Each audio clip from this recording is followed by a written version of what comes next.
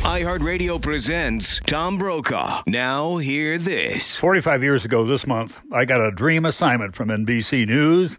I was a new White House correspondent to cover Richard Nixon in what he hoped would be the opportunity for him to clear up all the questions about Watergate. Already, some of his principal aides were headed to jail: Haldeman, Ehrlichman, John Dean, and others.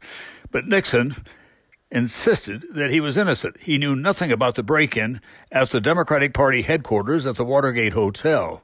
But one of the principals, one of the burglars, later told a judge, in fact, they were operating under the auspices of the White House and senior members of the administration. That was just the beginning of the fall of 1973. Nixon did everything he could to look presidential.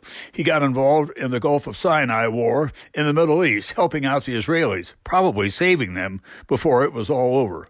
He went to Russia to try to strike a new arms deal with Brezhnev, but he failed at that.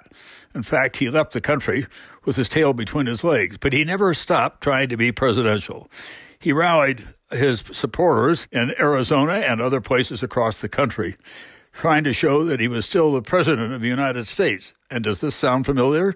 He went to Congress and he said, this investigation has been going on for more than a year. That's long enough. It's time to bring it to a close. Of course, the big question included this one, which proved to be his undoing. What was on those White House tapes, the recordings that he made in the Oval Office? We do know that there was an 18-and-a-half-minute gap clumsily erased. But what else was there?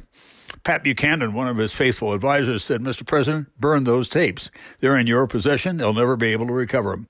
But for reasons that only he understood, he hung on to the tapes. And by the spring of that year, it was increasingly clear that they contained damning evidence against him.